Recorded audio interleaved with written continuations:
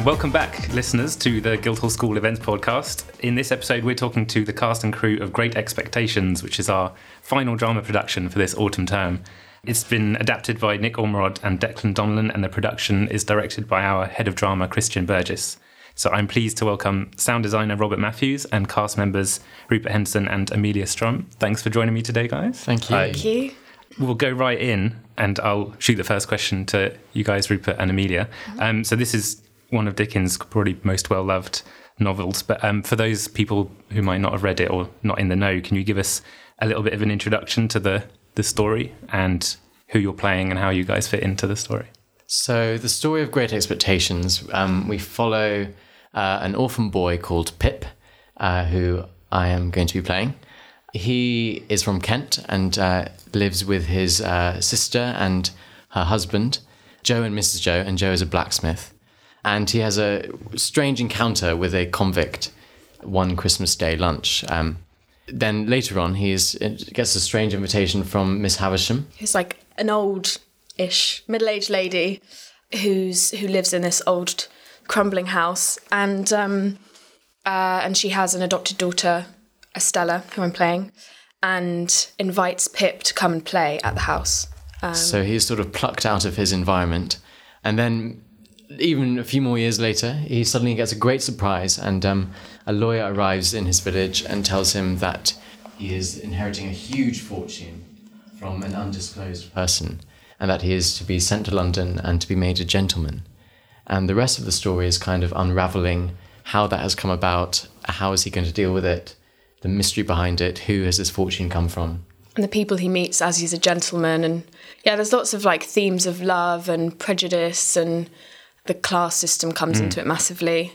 And it's kind of like a twisted love story, really. It's so many things in one story. It's a thriller, it's a detective story, it's a gothic romance, it's also a fable, and it's also a political satire on society and our country, as Millie was saying, class. Yeah. It's so much, and it's a coming of age story. So we were trying to get that all into one evening in the theatre. Yes. Oh yeah, good luck. That's a lot to fit in. Great Expectations has been adapted quite a few times before. It's been on TV, it's been films. The production that you guys are doing was originally done by the RSC in about 10 years ago. Has this helped or hindered your preparation? Have you looked to previous sources to see how other people have done it, or have you gone in cold and trying to take your own take on it? Yeah, I've seen a lot of, like the BBC did one a couple of years ago, and I remember watching that. And then a film came out a bit later. So I've seen lots of different versions of it. But I think it was actually really interesting to see a few and watching them back to back while I was preparing for it, because it kind of gave me license to not worry too much about getting Estella right, or, it's so much about interpretation, and I felt quite excited to go in with what I could bring to her. So, no, it didn't kind of hinder me at all. Yeah, we had a long time knowing that we were doing this show before we started rehearsals for it, and obviously read the book first. But I sort of said to myself, I'm either going to watch none of the other film adaptations, or I'm going to watch all of them. Yeah, I was the same. And as time went on, I decided I was going to watch all of them. Yeah. So I think just they say when people play these famous Shakespeare roles, it's all like cumulative knowledge. Yeah. So why not go and see what's been done before and just see what other people have made of it? And so I think that was helpful. Yeah, definitely. You've both now already performed in one of our big public performances this term. So we had August and The Crucible earlier, about a month ago, for those not in the know. How has that helped you in preparing for Great Expectations? That now you've got one out of the way, are you a lot more confident, or is it a new beast completely? The Crucible was directed by Mike Alfreds, and he's famous for the phrase of his book, different every night. And it was so wonderful working with him and learned so much. But the one thing he refuses to do in his rehearsals is to block or set anything. And in so many ways, this has been so opposite, because there are 20 people on stage the whole time. This production employs a chorus to tell the story. It's meant that we've spent the first 3 weeks doing solely that, staging and blocking. So in a weird way, right now, they feel quite opposite experiences. But I guess kind of getting out in front of a public audience for the first time, hopefully will make that a little less daunting. Yeah, this time. I feel quite calm coming off the back of August, just in like preparations and being ready for things like Tech Week and stuff that we haven't done in our training so far. So in terms of like knowing the progression and getting all the departments to meet and where that goes, and it just everything kind of goes up to another level and another level. So I feel much calmer because we kind of know the general arc of what will come. Yeah. And I think just it feels very different this year in our third year training, because we know we'll be showing it to an audience and people that are paying, and it feels much more like we have a responsibility, and I definitely felt that in August, and I feel like it's just like another stepping stone towards that. So I'm excited. Tech Week is a very natural segue to jump over to Robert and start asking some questions. So you're the sound designer on Great Expectations. Can you tell us a little bit about what that involves and a little bit about the sound design you put together for this production? Again, that starts off with doing all the research, making sure that you know where you're aiming for, like so where it's set, what era and all of that. And then we move on to actual sourcing of the sound. So for instance, we took a day trip out into we didn't go to Kent. Thank you. We didn't go to Kent. We went to Surrey instead. But we went to Surrey and we actually recorded horses, farm animals, and cannon fire and all of this sort of stuff. We went and spent a day out in there, which was really good. It's good that we managed to get to do that because we've never really done that before as a department, especially on the show budget as well. And can you tell us a bit about the sound design you're putting together for my sound design it's very much a atmospheric style, because Christian's wanting it to be quite a close piece, immersive, but also he wants that but the space is so large that it seems quite distant as well. So what I'm having to do is put the audience in the room with the characters, because it's a whole chorus on stage as well. Watching it's like we're watching from Pip's head or from his memory of what it was like, and that's what I'm having to recreate, is being there for the audience. Have there been any particular inspirations or resources you've been able to take into it?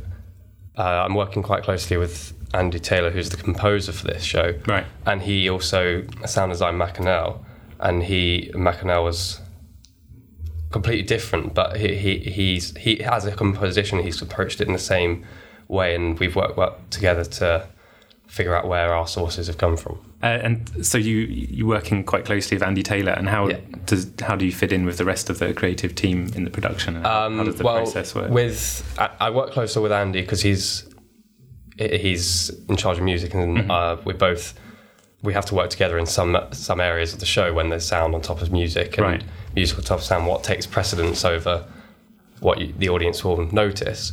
But otherwise, with lighting with Joe Town, it's very much video and lighting are working much closer because they affect each other, whereas lighting and sound, they do affect each other, but not in the same way because they're both visual, whereas I'm much more of an audio side. So I sort of have that little step back from that, and so I can have a bit more freedom without having to get in their way as such. Agnes, she's the designer of the show, and she's just had this, I don't know, like this really, because Great Expectations is so epic, and I think when you think of the Victorian times and things, you think there would just be a lot of stuff and set, and it's actually a really, really simple, it will be a really simple, clean production. And she's just had like a really amazing vision of what Great Expectations can be. And it's not kind of like the usual take on it, I don't think.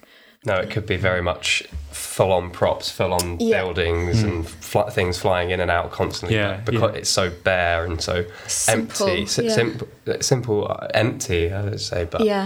But the cast and the stage management team have done a great job in making sure that all the tiny little details of the props and everything like that are so well detailed that it works really well, and you don't need to seem like you don't need to see this great big house or the busy streets of London. You can just imagine it, and that's what hope the whole creative team and the cast are trying to create, and I think they've done it really well.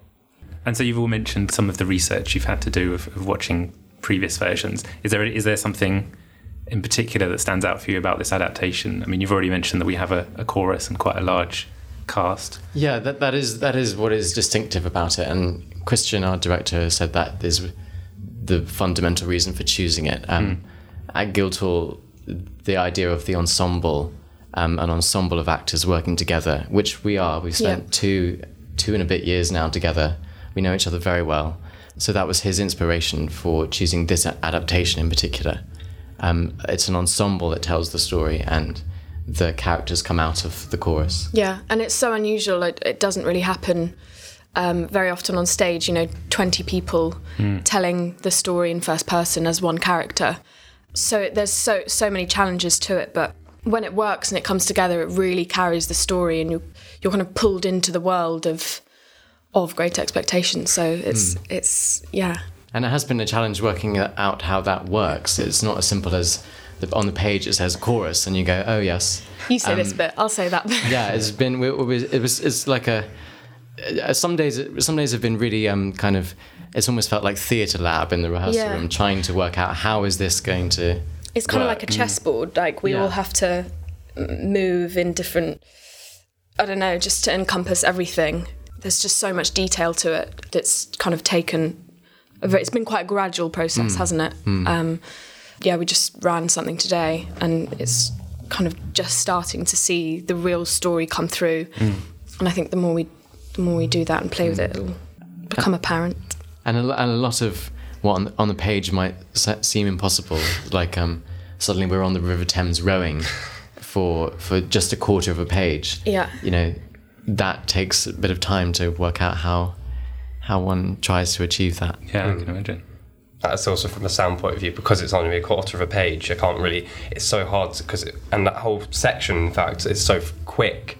It's really difficult to make something sound nice when you want it to have time to sink in what's just happened, but then they also want to push on and move on, but to the next scene, and it's quite difficult to do that. But I think we've got it sussed out, and it'll be shown, hopefully. And hopefully we're pursuing this idea of it being a moving story that's a thriller that's keeping going. I think people think of, I certainly did, Great Expectations as this massive, massive book, and the idea of it being in the theatre one evening sounds very difficult. But we're trying to find the thriller element that it just keeps moving. Back to you, Robert. So some of your fellow Tech Theatre students sort of took the reins on the sound design for our previous productions in August and The Crucible. Have you been able to learn from their experiences to help you prepare for I worked closer with Sam Prest, who was on the August, because I was his head of sound for that show. Oh, right, okay. And so I was there listening into him and what he was doing, because I was taking some notes on, well, mainly just on how he did things and how he ran his sound sessions and how he coped with tech and stuff like that. But from a design point of view, they're all very different shows, and so it was quite difficult to use or come from his inspiration and pass it on into these shows. This show here. Okay, that's what I felt. Anyway. Yeah, and back open to all of you. Is there one particular thing about the production that you're really looking forward to showing to the audience? Like, what do you think audiences can expect? I think just being in Silk Street, we saw the set. It was still being made, but we saw the set the other day, and it's phenomenal, the size of it. And then being able to have 20 actors on stage is going to be really exciting, because we haven't really done anything like that, have we? Whereas that many people on stage, and I'm really looking forward to that. I think hopefully the combination of the epic space, which is still really close to the audience. It's so close. It's so tight, but it's so big as well. It's really quite confusing, because you're sitting on the front row, but because normally Silk Street you would have quite a big gap between you and the first step, but it's about 2 foot in front of you, and you're there, and when Pip stands right in front of you, he's in your face. Yeah, but it is still really quite a massive set. Epic space. Yeah. So And, you should get that. And hopefully the combination of the space and the chorus and the story moving should hopefully be a very exciting story to follow. Well, thanks very much to Robert, Rupert and Amelia for joining us today. And thanks for listening to the Guildhall School Events Podcast. Great Expectations opens on the 25th of November in the Silk Street Theatre, and you can get tickets from the Barbican box office online and on our website at www.gsmd.ac.uk.